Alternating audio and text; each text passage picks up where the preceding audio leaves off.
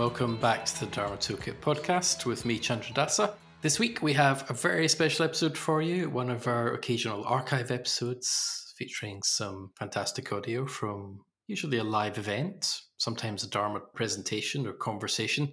And this week, an event launching the Karuna USA project, a very exciting project picking up on work done over many decades in the UK and Europe and India, raising an amazing amount of money for all sorts of work in India, partnering with local organizations, serving local communities to make people's lives better and to work particularly against the blight of the traditional caste system in India. You'll hear a lot more about that during this episode of the podcast.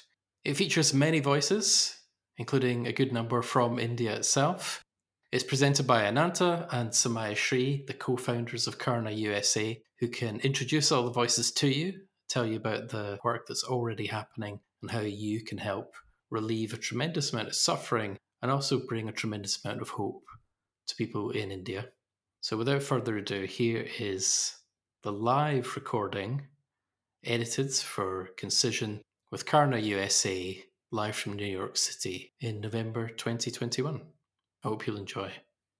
Hi, everybody. So really warm welcome to this launch of Karuna USA. It's really great to see you all and to be at this point where we're launching. My name is Ananta. I'm right now in New Jersey, but I'm based in New York City, and I'm the CEO, co-founder of Karuna USA, alongside Samaya Shri, who's been working very hard with me to get this set up. And there are a lot of people here that I could call out as well who've been incredibly supportive in helping us to get to this point of launching today. I want to start by sharing 5 things with you about Karuna USA.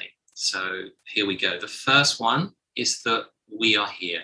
We are here. Karuna USA exists. We're a sister entity to Karuna USA and Karuna Germany. And we've been set up with the generous support so far of Karuna UK. And like those other Karunas, we're going to work to ensure that marginalized people, downtrodden people have access to a decent life, decent opportunities, regardless of their status, regardless of the discriminations that are held against them. Secondly, we will support the work in South Asia. So we'll build on the incredible work in South Asia, that's India, Nepal, Bangladesh, that the other Karunas, Karuna UK and Karuna Germany are currently supporting. So this is education for discriminated against children, empowering women, livelihoods, support so poor people can have access to a decent wage, decent living. Thirdly, we're going to support work in the USA. So this is a real innovation. We're going to support work in the United States. So when we were developing Karuna USA, our thinking was that we really want to continue the good work that Karuna does, following its values and the model, build on the success, but we really wanted to look in our own backyards, not just across to Asia and to look at what's happening over there, but what can we learn and apply right here in our own backyard. So over the next 6 months or so, we're going to be running a process to look at what that work could look like. So part of what we're going to be doing in today's event is also to look at and have an exploratory conversation of what does this program of work look like? Could it look like in the United States? Because we're really wide open and you'll hear that. So we're not quite sure what it's going to look like, but we're really excited to see how it could look. Fourthly, we're going to be a tree runner-led organization based on team-based right livelihood principles. So we really want to build a robust, values-driven organization, supportive practice. We really believe in team-based right livelihood. We want to walk our talk when it comes to organizational culture. And we want to explore what that looks like in 21st century America. So we're really excited about this. We've got ambitious plans to grow and to develop. And so we really want to build Karuna USA out to create a robust, thriving organization that is run on these principles. Fifthly, we'll mobilize people across North America, in the United States in particular, to become supporters.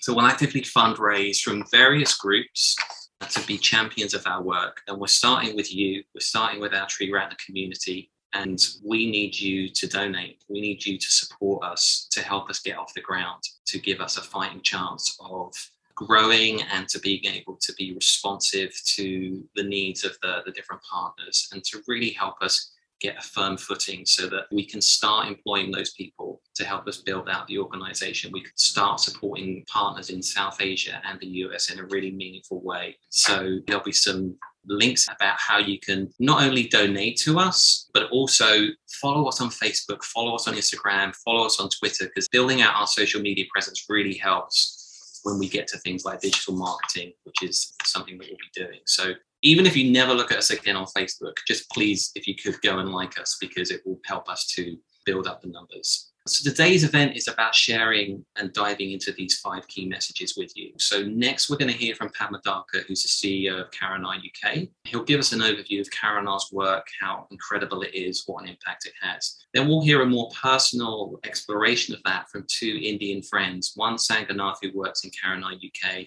and another Pratibha, who works in Karuna, Germany. Having explored the work more from the South Asia perspective, we'll then shift to this discussion about what Karuna could look like in the USA. So Vimla Sara will lead us in a panel discussion with 4 incredibly talented and inspiring people to explore what are the discrimination issues that are equivalent to caste that we could be focusing on in the USA, and what role could we as Karuna be playing.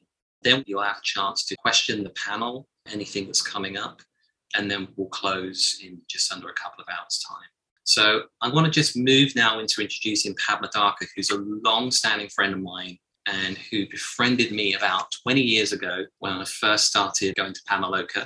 Yeah, he's been a really dear friend ever since. And he joined Karuna in the UK right as I left after 5 years of work at Karuna UK, which was a shame because I would have loved to have worked alongside it. But I did grill him, and he reminds me often that I did used to grill him a lot after I left Karuna UK, because I wanted to know what was going on. Who are you funding? You know, what partners are doing what, and what decisions are you making? Because I really cared about it. And I think that's probably why I've come back to it. And he was very generous in his responses and I think tolerating me in my questioning. So really warm welcome to Pat Madaka, and thanks for all the help you've given us in supporting and setting up Karuna USA. So over to you, Pat Madaka.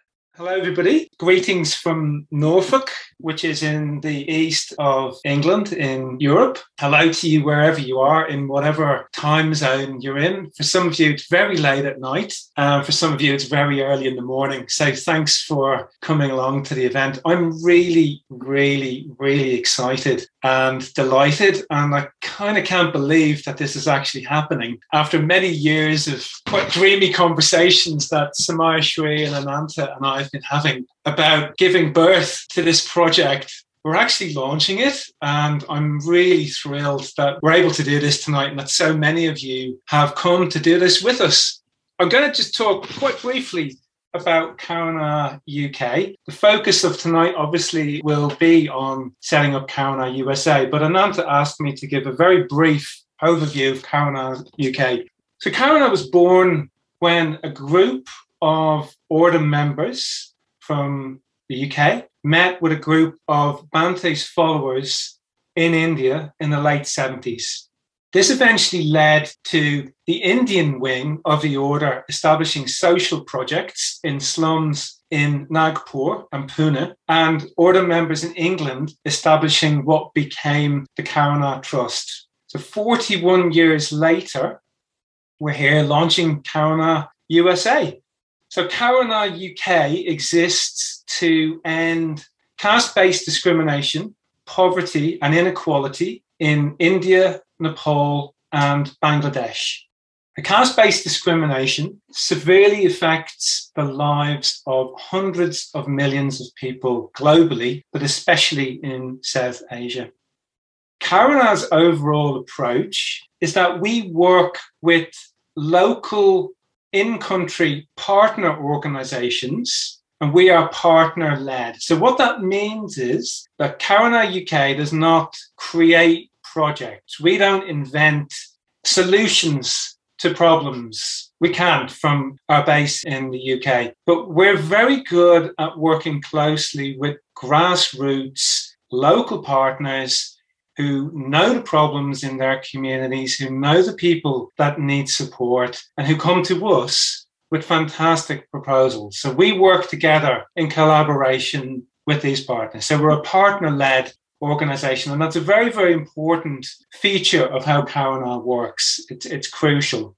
Our approach is based on the premise that when an individual's life changes, they can change their community. Or when the community changes, they can change the rest of society. So all of our work starts with individual transformation, leading to collective transformation. And Karuna supports organizations as well to form networks amongst each other so that they can build a critical mass, share experience, become more effective. Some of our networks are really fantastic. I can't, in the time that I've been given by Ananta, and I've promised I won't overrun, I can't go into any detail whatsoever. It's a bit like I'm describing my favorite restaurant and I need to tell you every dish and every ingredient. You'll have to take a look at the menu yourself, which is the Karuna website. So maybe during this, you could look up our website and take a look at some of our dishes. But broadly speaking, our work focuses on education, which Ananta has mentioned. And the focus there is on supporting Dalit and tribal children who would be at risk of dropping out of school to stay in school and complete their education. The second focus is on dignified livelihoods. So this enables people to break free from traditional caste-based occupations, which maybe Sanganat and Pratibha will touch on. It locks people into occupations that have very little prospect and in many cases are quite degrading. So the Dignified Livelihoods program offers alternative and more dignified ways of earning a living for people. And finally, we work on gender equality. So this is providing leadership and skills, enabling women to become leaders in their own communities, to assert their choices and to empower others. Now, over the last 20 months, since COVID has arrived in our lives, and COVID has had a devastating impact in South Asia, our focus has been on emergency relief work. And last year, our partners in India and Nepal worked with over 350,000 people. So that's the scale that we've been operating on, particularly during the COVID era. So it's quite big. Now, how we do things is as important as what we do. So I think Ananta mentioned one of the aims of Karuna USA will be as a team-based right livelihood.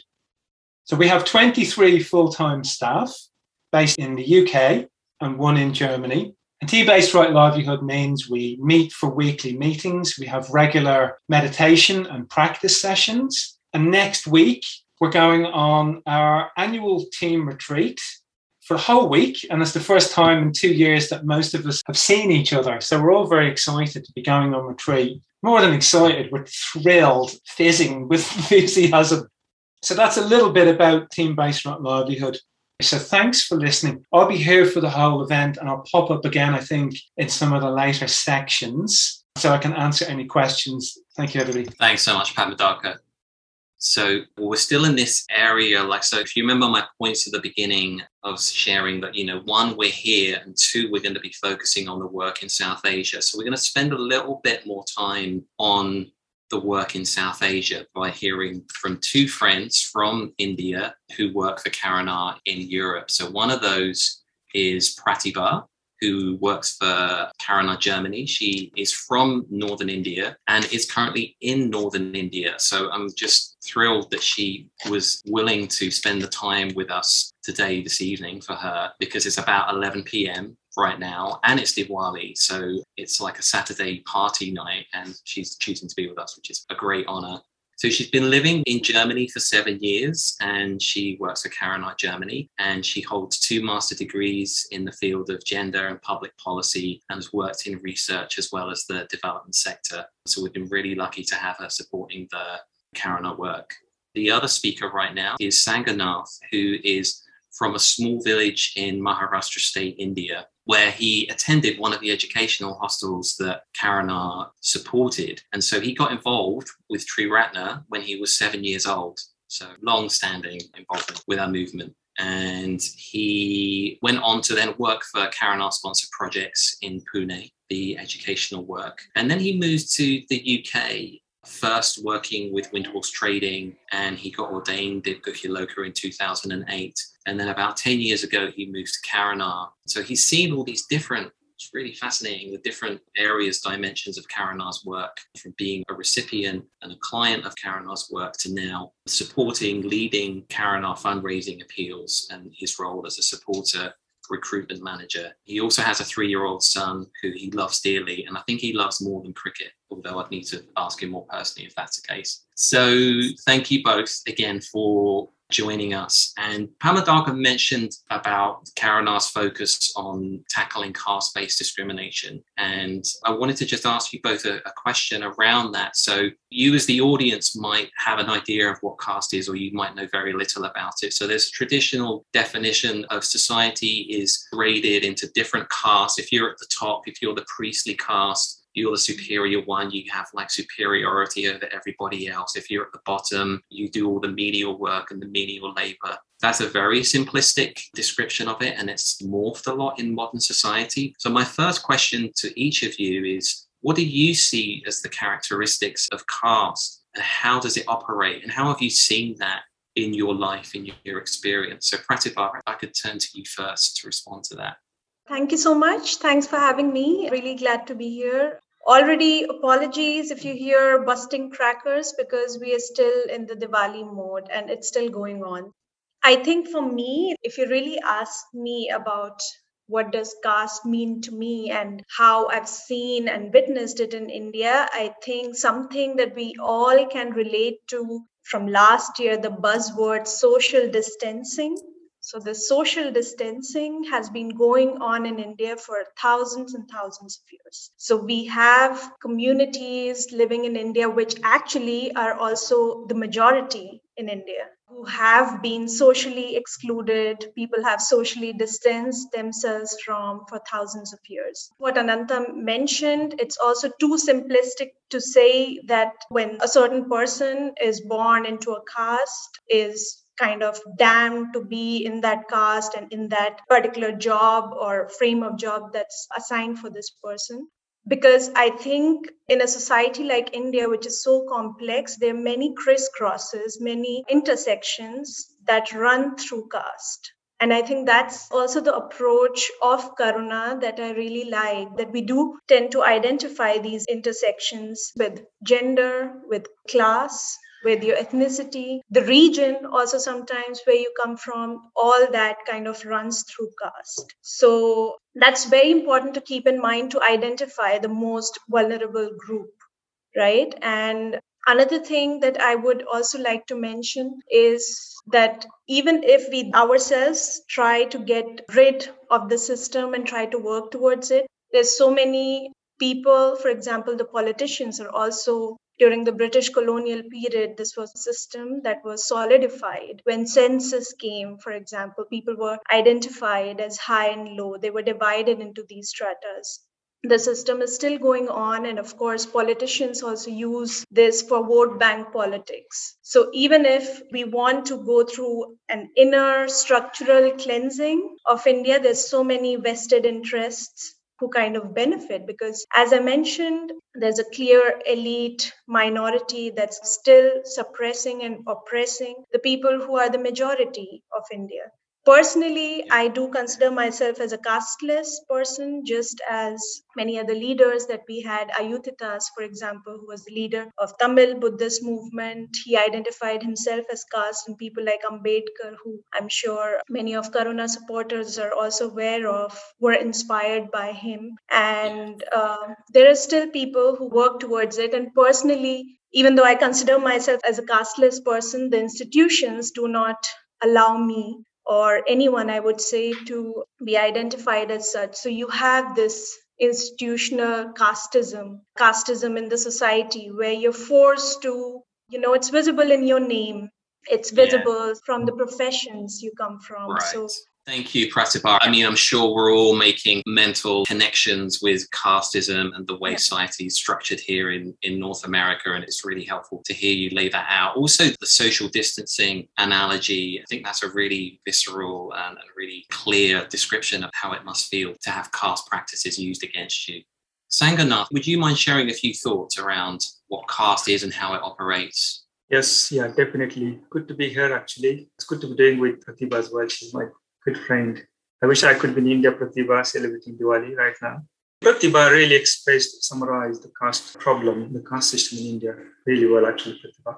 And the way you express the social distancing, that's exactly some of my friends in UK has told me. They can now imagine how untouchability looks like, feels like in this situation. Dr. Ambedkar said caste is now attitude. It's not just to do with religion or system. It's a became attitude in people's mind. Give you some example to understand caste. It's complex, it's really complex. But as Pratibha said, it still exists and still exists in all aspects of Indian society. Not just one aspect, all aspects. So give an example of marriage, for example, intercaste marriage, still difficult in India. My friend Amol, we grew up together, really. He fell in love with higher caste woman when they were in university. They decided to marry. They said, if she told her parents, they will kill her. They have to run away that hide and get married somewhere. After 10, 15 years time, their parents said, they're coming back and meeting them. So for example, the caste, it's really deeply rooted in things like that, marriages, for example. One thing people don't understand, almost everyone in India have a caste certificate. You have to show caste certificate, which caste you belong to, in order to get some facilities in government. Yeah. So I had a caste certificate in India when I was in India. Fortunately, I don't have now because I'm British citizenship. But caste certificate is really essential in the Indian situation. I can give so many examples how my mother was treated when she in village. Even she used to work in farm owner, and farm owner didn't touch her. Gave her separate cups and plates and so on. The caste systems exist in even that level of caste existed in India in some places. So that's a little example, glimpses of caste system. And yeah, I wish we could have more time to talk about that. Yeah, thank you. I wish we could have some more time as well to dive more deeply into this. Yeah, thank you. I mean, the next question is around Karuna's work and where you've seen it made a difference. So maybe Sanganath will continue with you. You're a direct recipient of Karuna's work, and you've transitioned from being a recipient to now being someone who supports the work through raising funds. So yeah, how have you seen it make a difference? Yes, when I was growing up in India, in southwest of India, I grew up in a small village.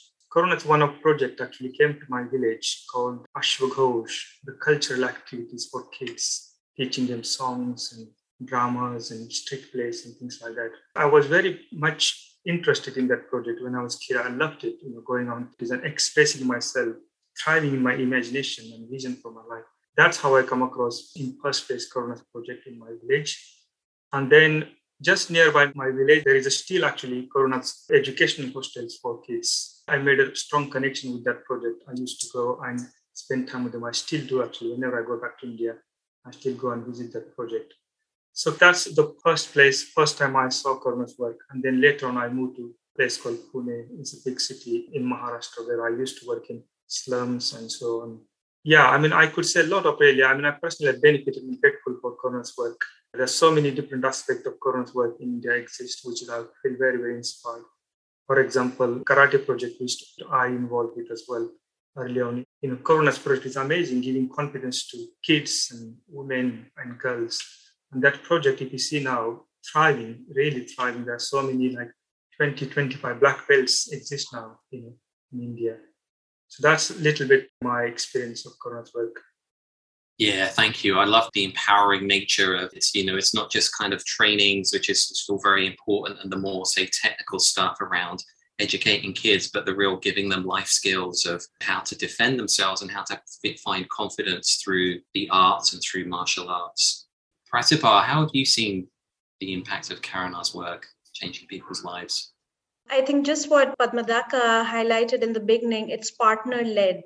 And, it's really they're not like mere passive recipients of a program, but they're active change makers. So they're actively participating. The partners we work with come from within the communities we want to work with, well, mostly. And it's a bottom-up approach.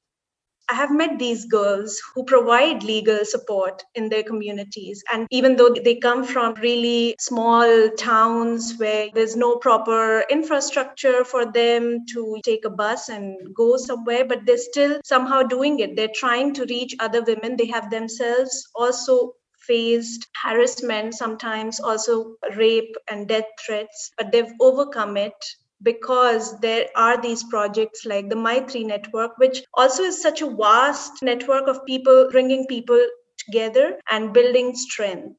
And it's also multi-pronged approach. So it's not only, okay, we'll go and train the women to be legal advisors. No, it's also working with the men to raise awareness. It's working with the community, the government organizations. It's working with the one-stop crisis centers who are the first line of response when women face violence. So it's a whole plethora of various sectors, I would say.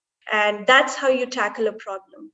Yeah, that holistic approach. And Hamadaka outlined before the way that Karuna approaches, you focus on transforming an individual's life, and then you work on a community. And then, like in this Maitri network, you bring together, in this case, a group of women leaders to try and tackle these problems at a bigger scale. And that links to the next question, which I want to just ask you to do. Is this an impossible question? And I'm really sorry for doing it with just 4 minutes left of our time together, which is to do with Dr. Ambedkar, because that model has its root in Dr. Ambedkar's vision for social change. You start with the individual, then communities, and that way you transform society. So if you could just give 1 or 2 points each, and this is the impossible part, of why Dr. Ambedkar is important. Why is he such a central figure in the work that we're doing?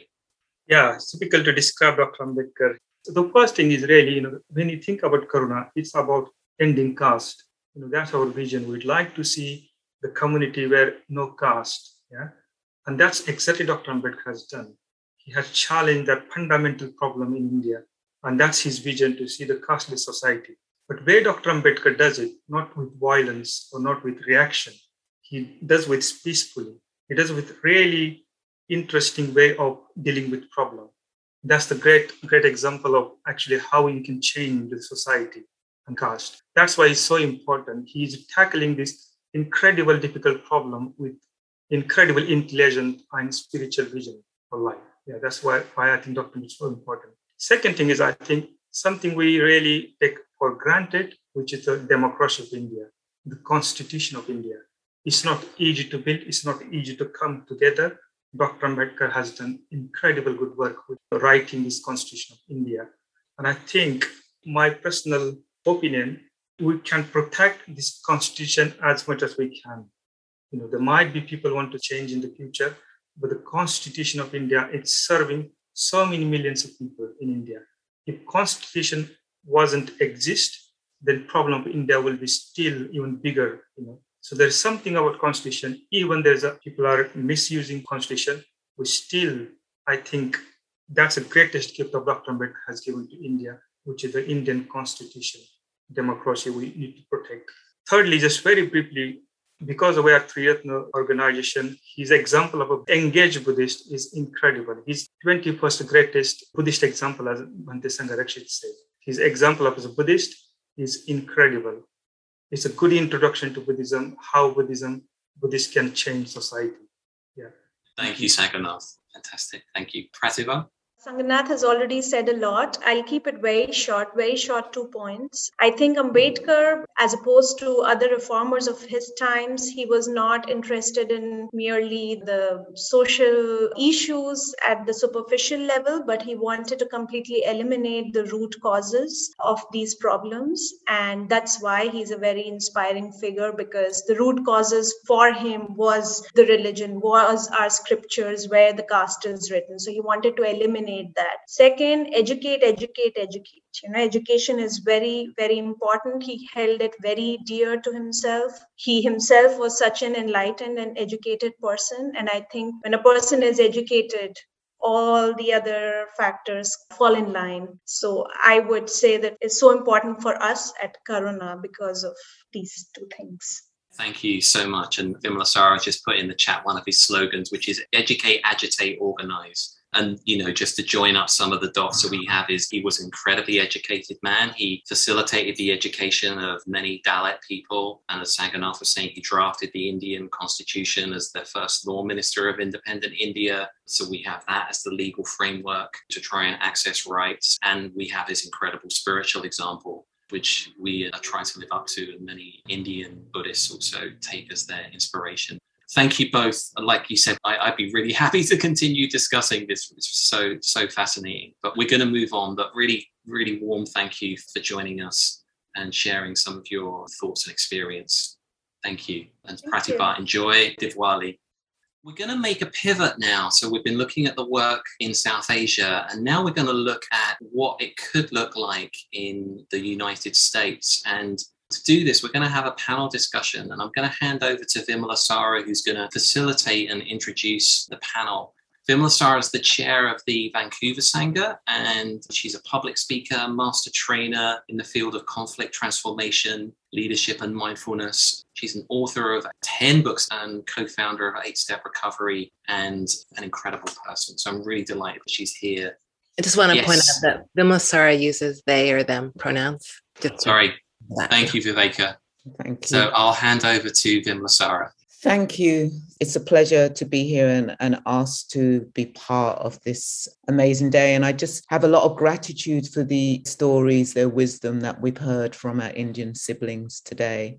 And I just wanted to say that I trained in mime and physical theatre, and my teacher would say, if you have an idea and nobody's got it, it's most probably a crap idea. But if you have an idea and lots of people have got it, then it's most probably a good idea. And I want to say this is a great idea because over the past few months, in certain circles, in academic circles, in activist circles, there's just been this renaissance of Dr. Ambedkar's work. And so it's just fantastic that Triratna North America is really launching this project. And I want to say that it's fantastic. It's because for me, it's moving away from this missionary taint that we actually do have as Triratna. We're sometimes seen as missionary. And it's because we never look in our backyard. And what's different about this project, Triratna North America, this project that Karuna wanting to do, is not just looking in what's happening in India, but actually looking at discrimination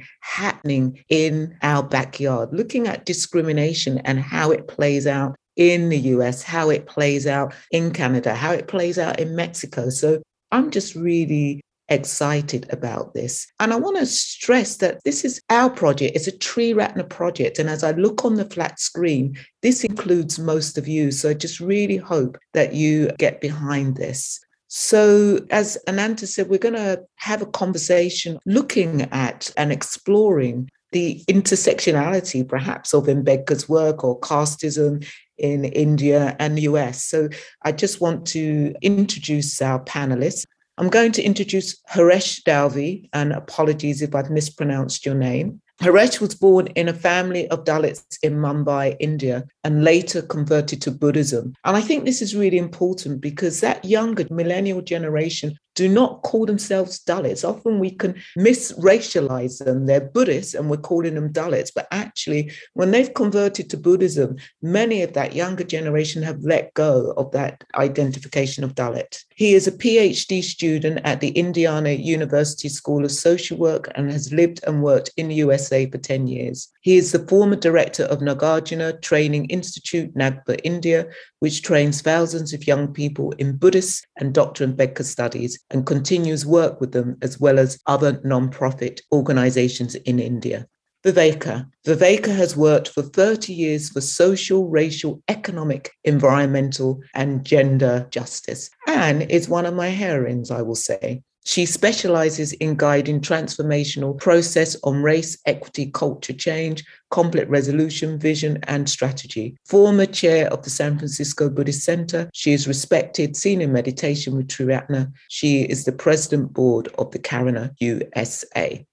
Maxo Gaston, and apologies if I have mispronounced your name, a civil rights attorney and director of diversity, equity and inclusion at the University of Notre Dame Law School. Max recently and successfully challenged the governor of Florida for violence of the First Amendment. his work with New Delhi-based Human Rights Law Network, where he advised Indian Supreme Court advocates on public interest litigation matters involving caste discrimination and the violation of constitutional rights. He is a board member of Karuna USA. Samaya Shri. Samaya Shri is a humanitarian, global leader and change maker. She has worked as a senior leader driving growth for the United Nations and the International Rescue Committee, and cumulatively raised over $2.5 billion. So we need Samaya Shri. She is chair of the Triratna New York, New Jersey Sangha and president of My Sangha Vancouver. She is a former trustee of Karuna UK and a co-founder of Karuna USA. A lot of wisdom on this panel. Okay, so we have several questions. As you know, you've got 3 minutes each to respond to the questions. So please have a timer in front of you so that I don't have to kind of come in and say stop.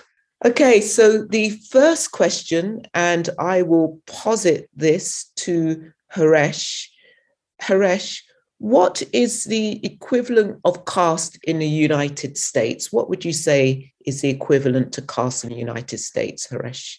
Thank you, Vimal, Sara, and everyone. My experience is mostly based on living in Midwest. So for those who don't know Midwest, it is the central part of America, East and West, and the middle portion is the Midwest. That is what I have spent most of my time. And based on that, I can say, since I'm coming from India, I know the social hierarchy and stratification. Because of caste, I was able to see how people see race or ethnicity as central to their identity. So that is what I first noticed it very clearly.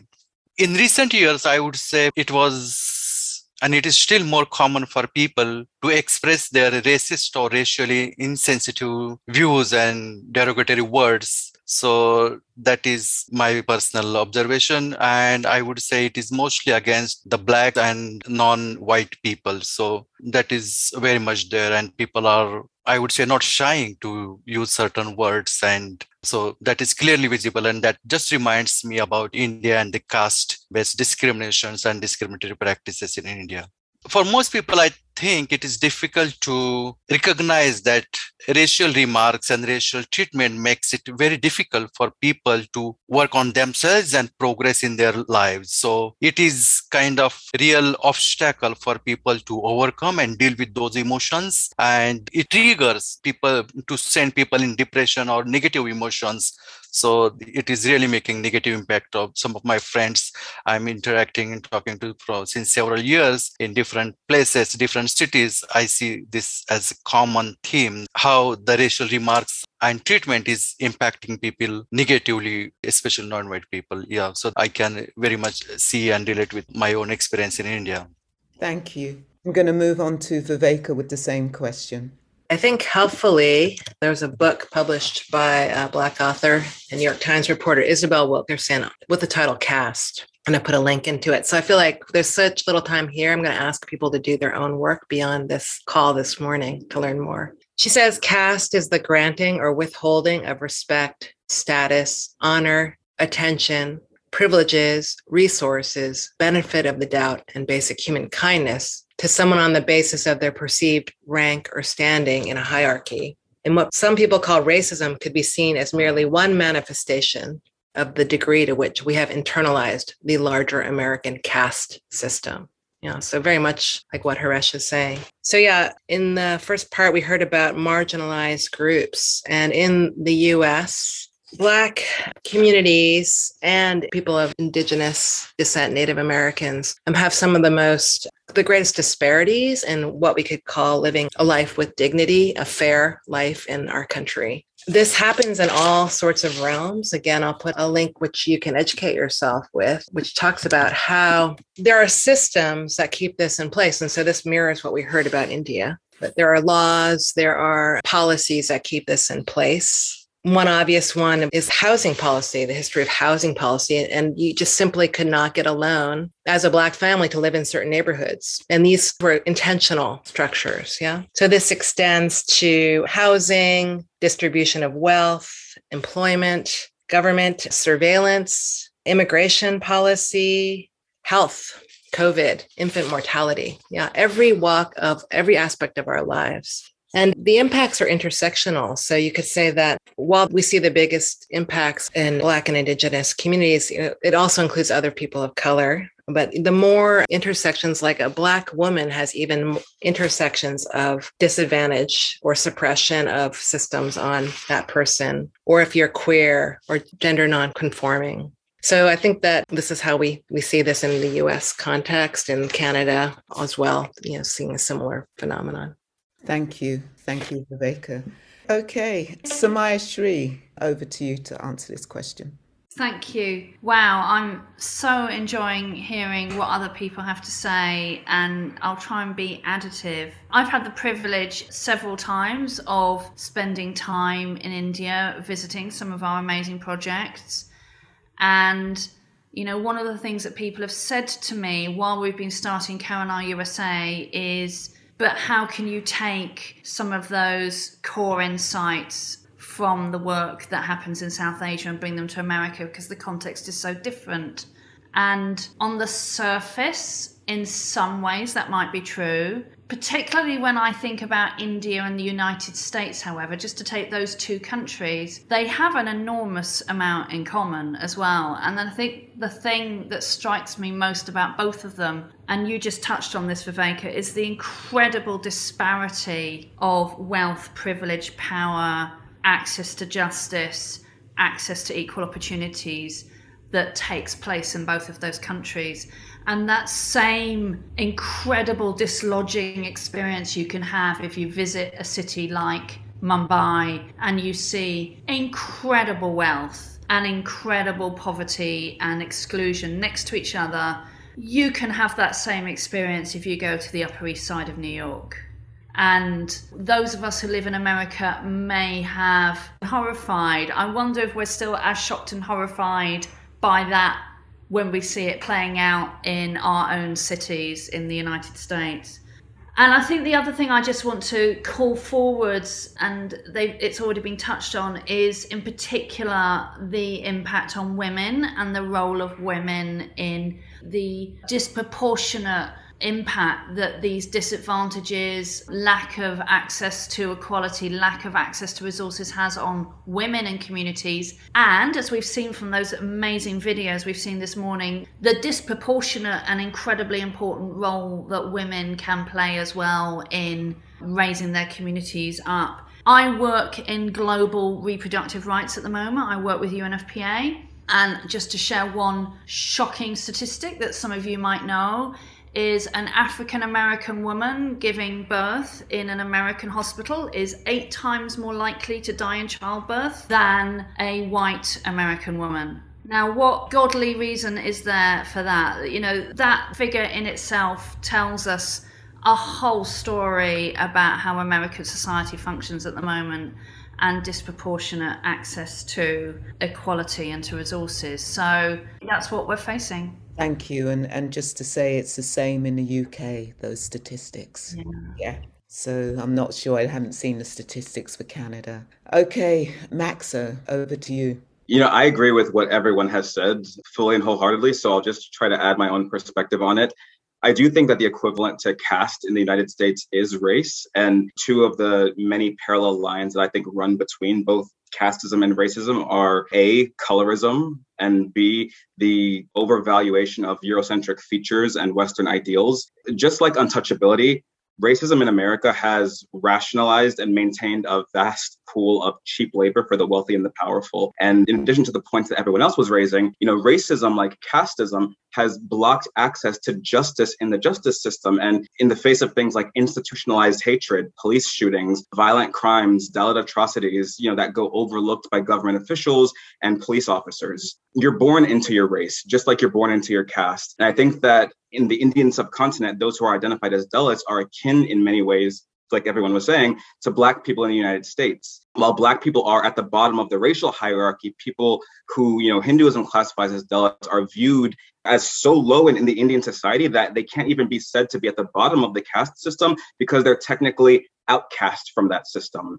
Both concepts have these major opposition leaders. In India, you've got Dr. Ambedkar. Black people, we have Malcolm X, Martin Luther King. And historically, there are parallels between these concepts as well that I think are really interesting. So really quickly, for instance, the notion of untouchability, that idea that Dalits are the unclean other bears a striking resemblance to segregation and the legal doctrine of separate but equal in the United States. So in the 1950s, the famous Black actress and singer Dorothy Dandridge was invited to perform at a prominent hotel in Las Vegas. And when she was told that the swimming pool was whites only because Blacks were unclean, she became so enraged that she got in her bathing suit, walked to the pool, and dipped a single toe into the pool in front of all of the white swimmers. And the hotel was so disgusted at what she did that they drained the entire pool because it had been tainted by the touch of a Black woman. In a similar way, in 1927, Dr. Ambedkar led a peaceful protest to allow Dalits to use water in a public water tank that Dalits were being denied access to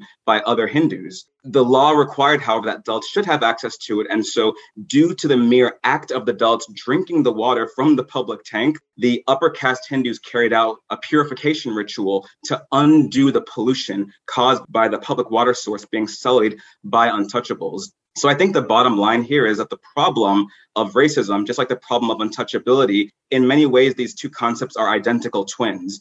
They might carry different faces, but ultimately they share the same DNA.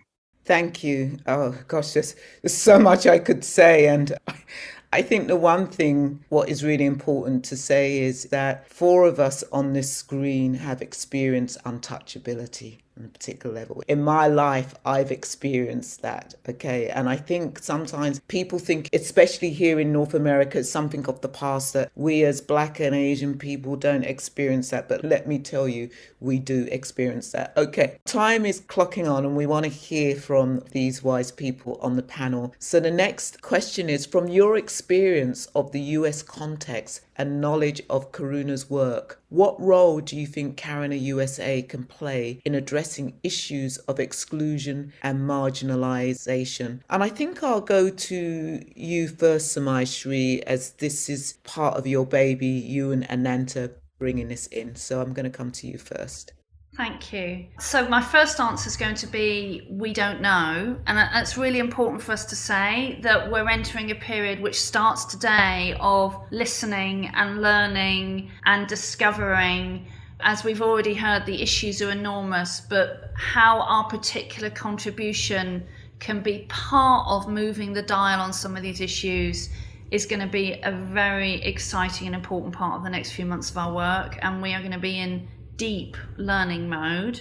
I think what we do know, or the ideas that we hold on to quite strongly, are that there's something about the approach and philosophy of Karuna that will be really important here, of humility, of knowing that there's already incredible work happening, incredibly important work, amazing projects, amazing grassroots organizations, and our approach will be to find them, to partner with them, to stand behind sometimes, to stand alongside sometimes, and support them in what they're doing. So I think there's going to be something about how we come alongside those groups and how we identify them. I do want to again just call out the incredible importance of gender in that, that's, as you've seen from the videos today, the transformative power of women within these communities, women leaders, women participants, and the importance of getting the benefits of the transformational work to reach women in those communities is something that not just Karuna, many organisations that are in the business of social transformation have realised how critical and central gender is. So I'm hoping that gender will also be a very important part of our contribution in North America. Thank you. Over to you next, Suresh. What I see is because of social injustice and discrimination and because of racism, similarly like casteism, people are with wounded minds. They need healing, and there is guilt, there is anger, experience of suffering. All of that is there as if it is hidden, but may not be seen on surface level, but it is very much there. So if we establish dukkha suffering as a suffering from racial and caste related issues, I think there would be definitely the way for us as a Buddhist practitioners. And the suffering is residual because of some historical reasons and since centuries, and some suffering is because of something is ongoing. So residual and ongoing, those I think are the two characters of the racial or caste related sufferings. And people are not comfortable in talking about that on general at public level. They are talking maybe within their homes or within the close circles, and people don't have the language to use to talk about these issues openly and safe environment. And it is not about ideology or philosophy, but it is more like personal experiences. So I think perhaps Karuna USA can create or help its future partners to create such platforms or opportunities for people to share their pain, suffering, to ventilate, to catharsize, and then how to overcome these obstacles. I think that would be a really good thing. Perhaps to start with Dhammacharis and Dhammamitras here in USA and Canada, how they could use the language and how could they be trained to talk on these issues. If we are able to train those Dhammacharis and Dhammamitras to initiate certain dialogues on these lines, I think that would be a great contribution. Of course, it could be a long time for people to understand and then express themselves. But I would really think that that would be a great thing to contribute, because we need people, healers, compassionate healers, and people who can build bridges, who can come together and fill the gap. And I don't see those people here. At least I haven't seen those who can talk on compassionate lines. So that kind of people, I think those are really needed. Thank you. Maxo, over to you next. Thank you, Vimalasara. I agree with a lot of what has been said. From my perspective, I think that Karuna's work to empower marginalized individuals from caste-based communities is in a lot of ways directly transferable to marginalized communities in the US context. Karuna empowers individuals with funding and resources and works alongside them to foster a sense of equity that allows people and societies to thrive against social and institutional circumstances that unfairly hold them down. I think that premise fits really perfectly in helping to break down really toxic institutions that we see in the United States, like white supremacy, the white savior industrial complex, toxic masculinity, the prison industrial complex, the absence of women and minorities in crucial positions of power and employment, the high school to prison pipeline that indoctrinates 1 in 5 Black men in America. Karuna's focus on these 3 major pillars of education, gender equality, livelihood are exactly the efforts that are well placed to address those sort of problems and build healthy environments for marginalized people who often exist in a world that works against them and kind of leads them astray. I think in the United States, specifically right now, Karuna is exactly what we need. And by that, I mean, Karuna is compassion in action. We're living in a context of a global reckoning on race. We're seeing people's civil rights and civil liberties being challenged overtly in a lot of ways and aggressively. We're still in the midst of a global pandemic. And one of the points that you, Vimalasara, and Viveka as well mentioned is that the health crisis affects marginalized communities, the intersectionality of that. Compassion on a grassroots level doesn't just address all of these systems of systemic oppression. It also confronts the mental health consequences of that oppression and reinforces mental wellness by creating conditions for support and a supportive environment. So that idea of building good health and support by breaking down these systems that are by design set to create injustice, I think is exactly what the United States needs right now. And I think that Karuna can do that. Thank you. Thank you. Over to you, Viveka. Yeah, I agree with everything that's been said so far. I feel like one thing we can also do is really do our own work in looking at not doing this work from a place that replicates superiority or power over others and how money is exchanged. Yeah, so I think that quote from earlier where Ambedkar's value of an example of an engaged Buddhist, I was really struck by that. That's one of the things that Ambedkar has given our world and, lives on beyond his historical lifetime. I think that one of the things that Karuna can do is help us live into that. And that's a process where I know from my own work of undoing the way my mind has been structured by the system I live in has been the same as a Buddhist practice. And I don't know how we can separate those things, that we actually work on how we have been socially conditioned. So I invite us into that so that we can truly be in grassroots partnership. And I'm sure we're always learning what it means to be in right relationship. I think that part of that right relationship is looking to support BIPOC-led organizations, to really be committed to that. In that way, we also support leadership development. We see people as resourceful whole people that are leading in their communities. Yeah, and I really urge us to start somewhere. I feel like the gift of the possibility of what it looks like to be an engaged Buddhist in our world is so much is conditioning us to overwhelm, to apathy. Even people that might not need to be convinced that there are huge disparities that are worth working on can often be overwhelmed and not know what to do. So one of the habits that keeps us from changing the status quo is perfectionism. Sometimes it's described as a dominant culture habit. So we don't have to be perfect. We can be learners. We can learn as we can go. We can be accountable to learning with the communities we hope to partner with.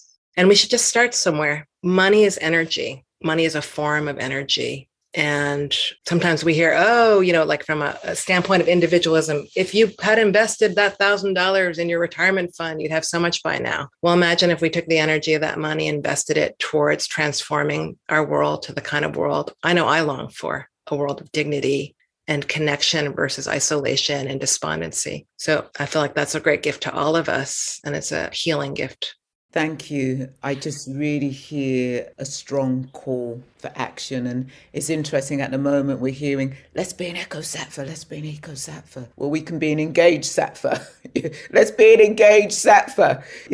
I just really want to remind us as well, just that connection, that remembering that the Dalit Panthers modeled themselves on the Black Panthers, and that really strong connection. And the other thing is, I think also part of the work is for all of us to begin to look at our biases. And many of you might know of this. And even if you've done it, it's really great to do it again in 6 months' time and do the race one and do the gender one and just really see where you are in the spectrum and begin to make the unconscious conscious. So we are bang on time. This is amazing. Thank you, speakers. I cannot believe it. Wow. It's a miracle. The bodhicitta is arising. Okay, calm down, Vimlasara. Okay, so we are asking you to do some of your own work. You've listened to us, you've heard from Karuna, you've heard from our Indian siblings, and you've heard from our North American siblings. And so we are inviting you to just explore what stood out for you, yeah? And what would you like to know more about? So what stood out for you and what would you like to know more about? I want to say thank you very much to the panel and over to, I think, Ananta. Thanks, Vilasara. I'm just going to field some of the questions. I really like the one that came in from the San Francisco Center. So are the projects going to be centered in New York? Will there be bases around North America connecting to environmental justice groups? So Samaya Shri, I wanted to pass that one to you.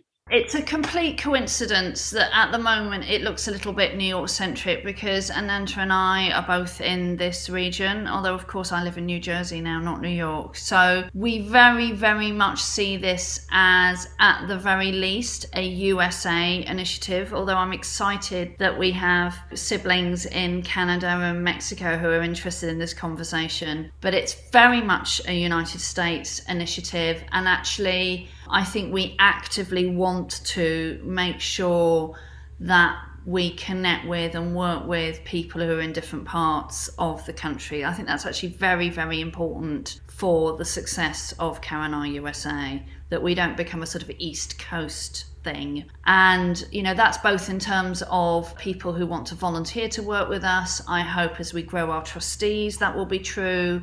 I hope as people join us to work with us, that our right livelihood will be pan-continental and that we'll find ways of making that work. And I would imagine when we get to the point of doing programming, we'll also be very, very deliberate about geographical spread.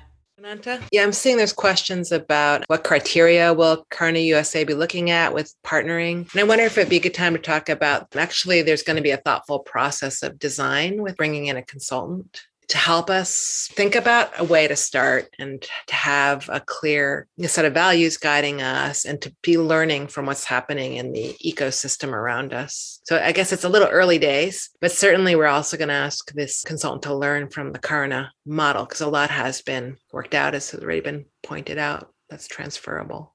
Thank you. And that's a really good plug to say that person could be you. You might be a strategy specialist and know very much about this sector, or you might know somebody who could fit that bill. So we have an announcement on the website and an RFP that is out. So if you think of anyone who might be suitable, please send them our way. Someone was asking, what can we do? And we'll come to that in just a few minutes because we'll share some actions that we will invite you to do. I think there's something that came up from our group that I could offer. Glad we're doing this in North America. Education is everything. Slightly overwhelmed by the scale of the task in the USA. How do we know where to start? So, yeah, I just noticed, and in the chat, there was this kind of resonance with being able to not fall into perfectionism. So I wonder about that, just that, maybe as practitioners, how do we work with overwhelm? This is like a core teaching we have is going from reactive mind to creative mind. Yeah. And one thing I love that I learned once about ourselves is that we can't help how anxious we feel. It's just sort of preconditioned in us. It's part of our karma vipaka, I could say. But when we feel anxious or overwhelmed, we can dial up our curiosity. So I just invite us all to be really curious about what's possible. Yeah. And I'll add to that I think when Samaya Shri and I have been brainstorming between ourselves, and now we're taking that out as well, I definitely feel that the excitement of the possibility as well as the sense of overwhelm and, what can we do? So we definitely want to be very ambitious, and there's lots of areas that we could go into, but obviously we have to think very carefully about what we can do. Samaya Shri? Yeah, I'd just like to add, absolutely, and yes, we've been on that journey many, many times, haven't we, Ananta? I think from the where do we start perspective, my response to that, and I already see this in the amazing work of Karuna UK and Karuna Germany, is we start with other human beings. We don't have to work out the formula for transforming all the institutional biases and prejudices and inequities in the United States. We can start by investing in remarkable human beings and helping them to have agency around their ideas and their philosophies and their convictions. You get behind people like that, they will have ideas about what to do next if they're given the support to get there. So that's part of my answer to the question of where do we start, is we start with other human beings.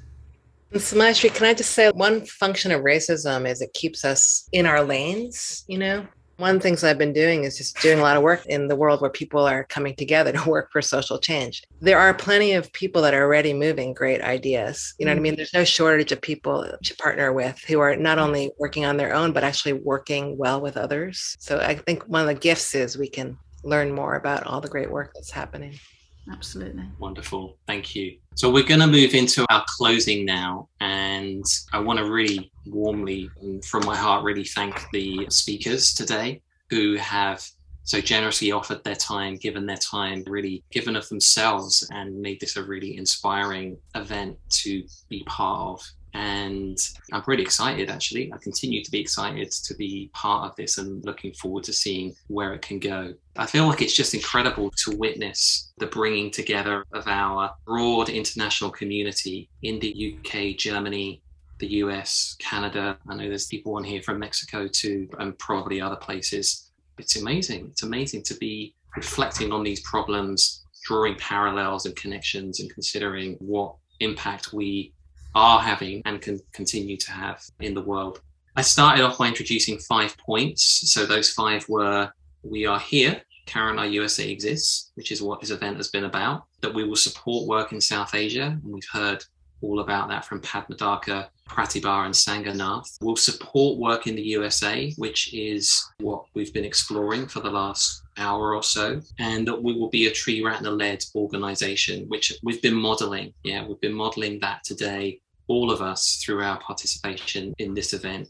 Fifthly, and finally, and very importantly, is that we will mobilize resources in the USA. And we have started that by focusing on you guys, by focusing on Tree Ratna. So I'm going to hand over to Samaya Shri, who is going to share what this can look like. Thank you, Ananta. And just to echo your excitement and inspiration and how being in this amazing company for the last 2 hours has just lifted me to another level of enthusiasm about this amazing adventure that we're going to have together as a community. It's just going to be incredible. I was also particularly inspired by Kaya and her saying no time to sit. I think that needs to be our new motto. There is no time to sit. And I just wanted to say one other thing before I start to talk to everyone about the money, and just feeling this deep sense of gratitude for our community sitting here today, and how at our best, you know, really beautiful things can happen when we come together. So I'm feeling huge gratitude to our founders and teachers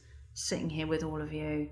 Yeah, very moved by that. So we're launching a fundraising appeal. And as you already heard at the beginning, we need to raise about $100,000 in the next 2 to 3 months in order to get Karuna USA off to a really strong start. And what that means is to resource us to keep moving forwards with some of the exciting things that we talked about, and to be able to start supporting our amazing Karuna partners in South Asia. So we're launching this $100,000 appeal, and this year we are particularly looking to the community, the Tree Ratner community in the United States, to support us in raising that money. That won't be true every year. Our plans are to gradually expand our field of connection. We're going to have other launches into other communities. We're going to be reaching into the diaspora community. We're going to be reaching into the wider faith communities in this country.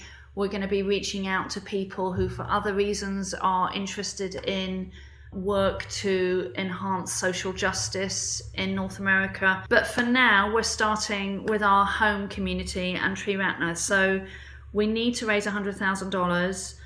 We're really hoping that you've been convinced and inspired by today, and that you will think really, really hard about a gift that you might be able to make to us, either a cash gift, or if it's your preference to make a monthly gift, that would make a huge difference as well. In particular, we know there are people in our community who are already generous philanthropists and will make a humanitarian gift, for example, at the end of the year.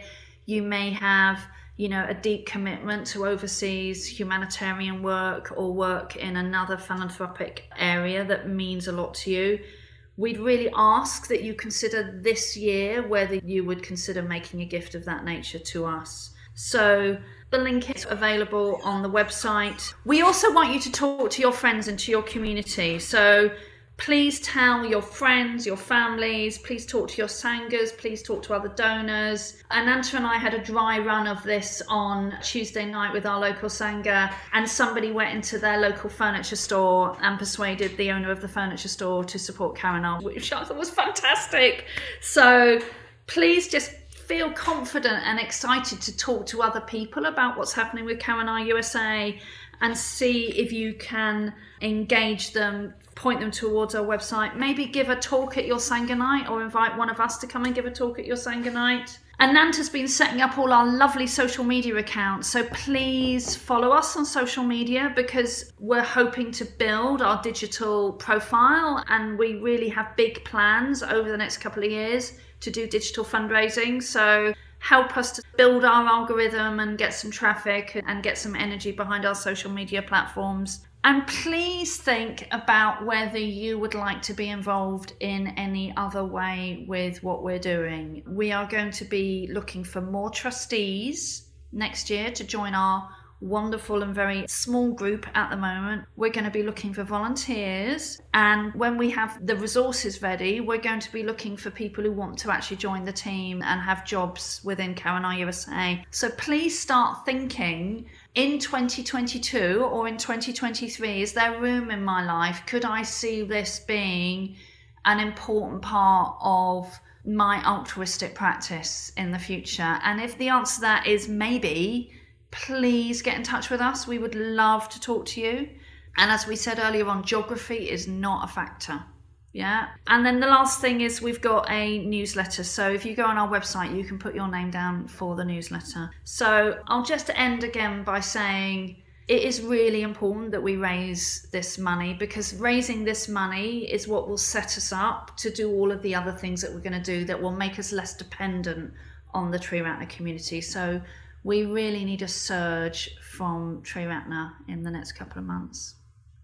And I guess I just want to end by saying thank you. And in particular, I think the only person who's not been really thanked today is Ananta, who's been an absolutely amazing thought partner, colleague, champion, email chaser.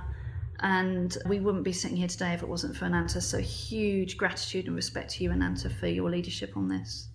Thank you so much, Maishri. Appreciate that. And there is someone else to thank, though, who is Chandra Dasa and the Buddhist Centre Online team, who've been incredible behind the scenes setting this up. So it really would not have happened, or it wouldn't have happened nowhere near as smoothly as it has without their support. So thank you so much. And again, really big thank you to our speakers, Vimala Sarafa panel facilitating today. Yeah, amazing. And thank you all for showing up, helping us to launch in earnest. So as Vimala Sara said, the Bodhisattvas are with us. So again, thank you all for coming and keep in touch.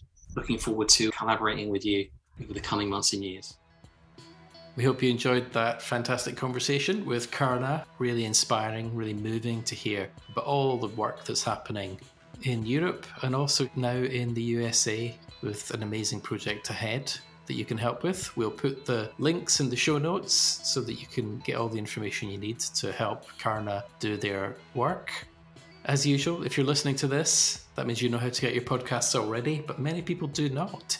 And the world is absolutely awash with podcasts. So please, if you enjoy our episodes, these great Dharma conversations, these great evocations of life as a Buddhist, applying Buddhist principles to all of our lives, all of our friendships, our sense of community, our sense of participating as citizens of the world, online, offline, everywhere, please leave a good review. You can do that on Apple Podcasts, on Spotify, on Google, Stitcher, Overcast, wherever you get your podcasts. It will help us reach a wider audience. And we'll be back soon with a further episode of the podcast. But for now, goodbye.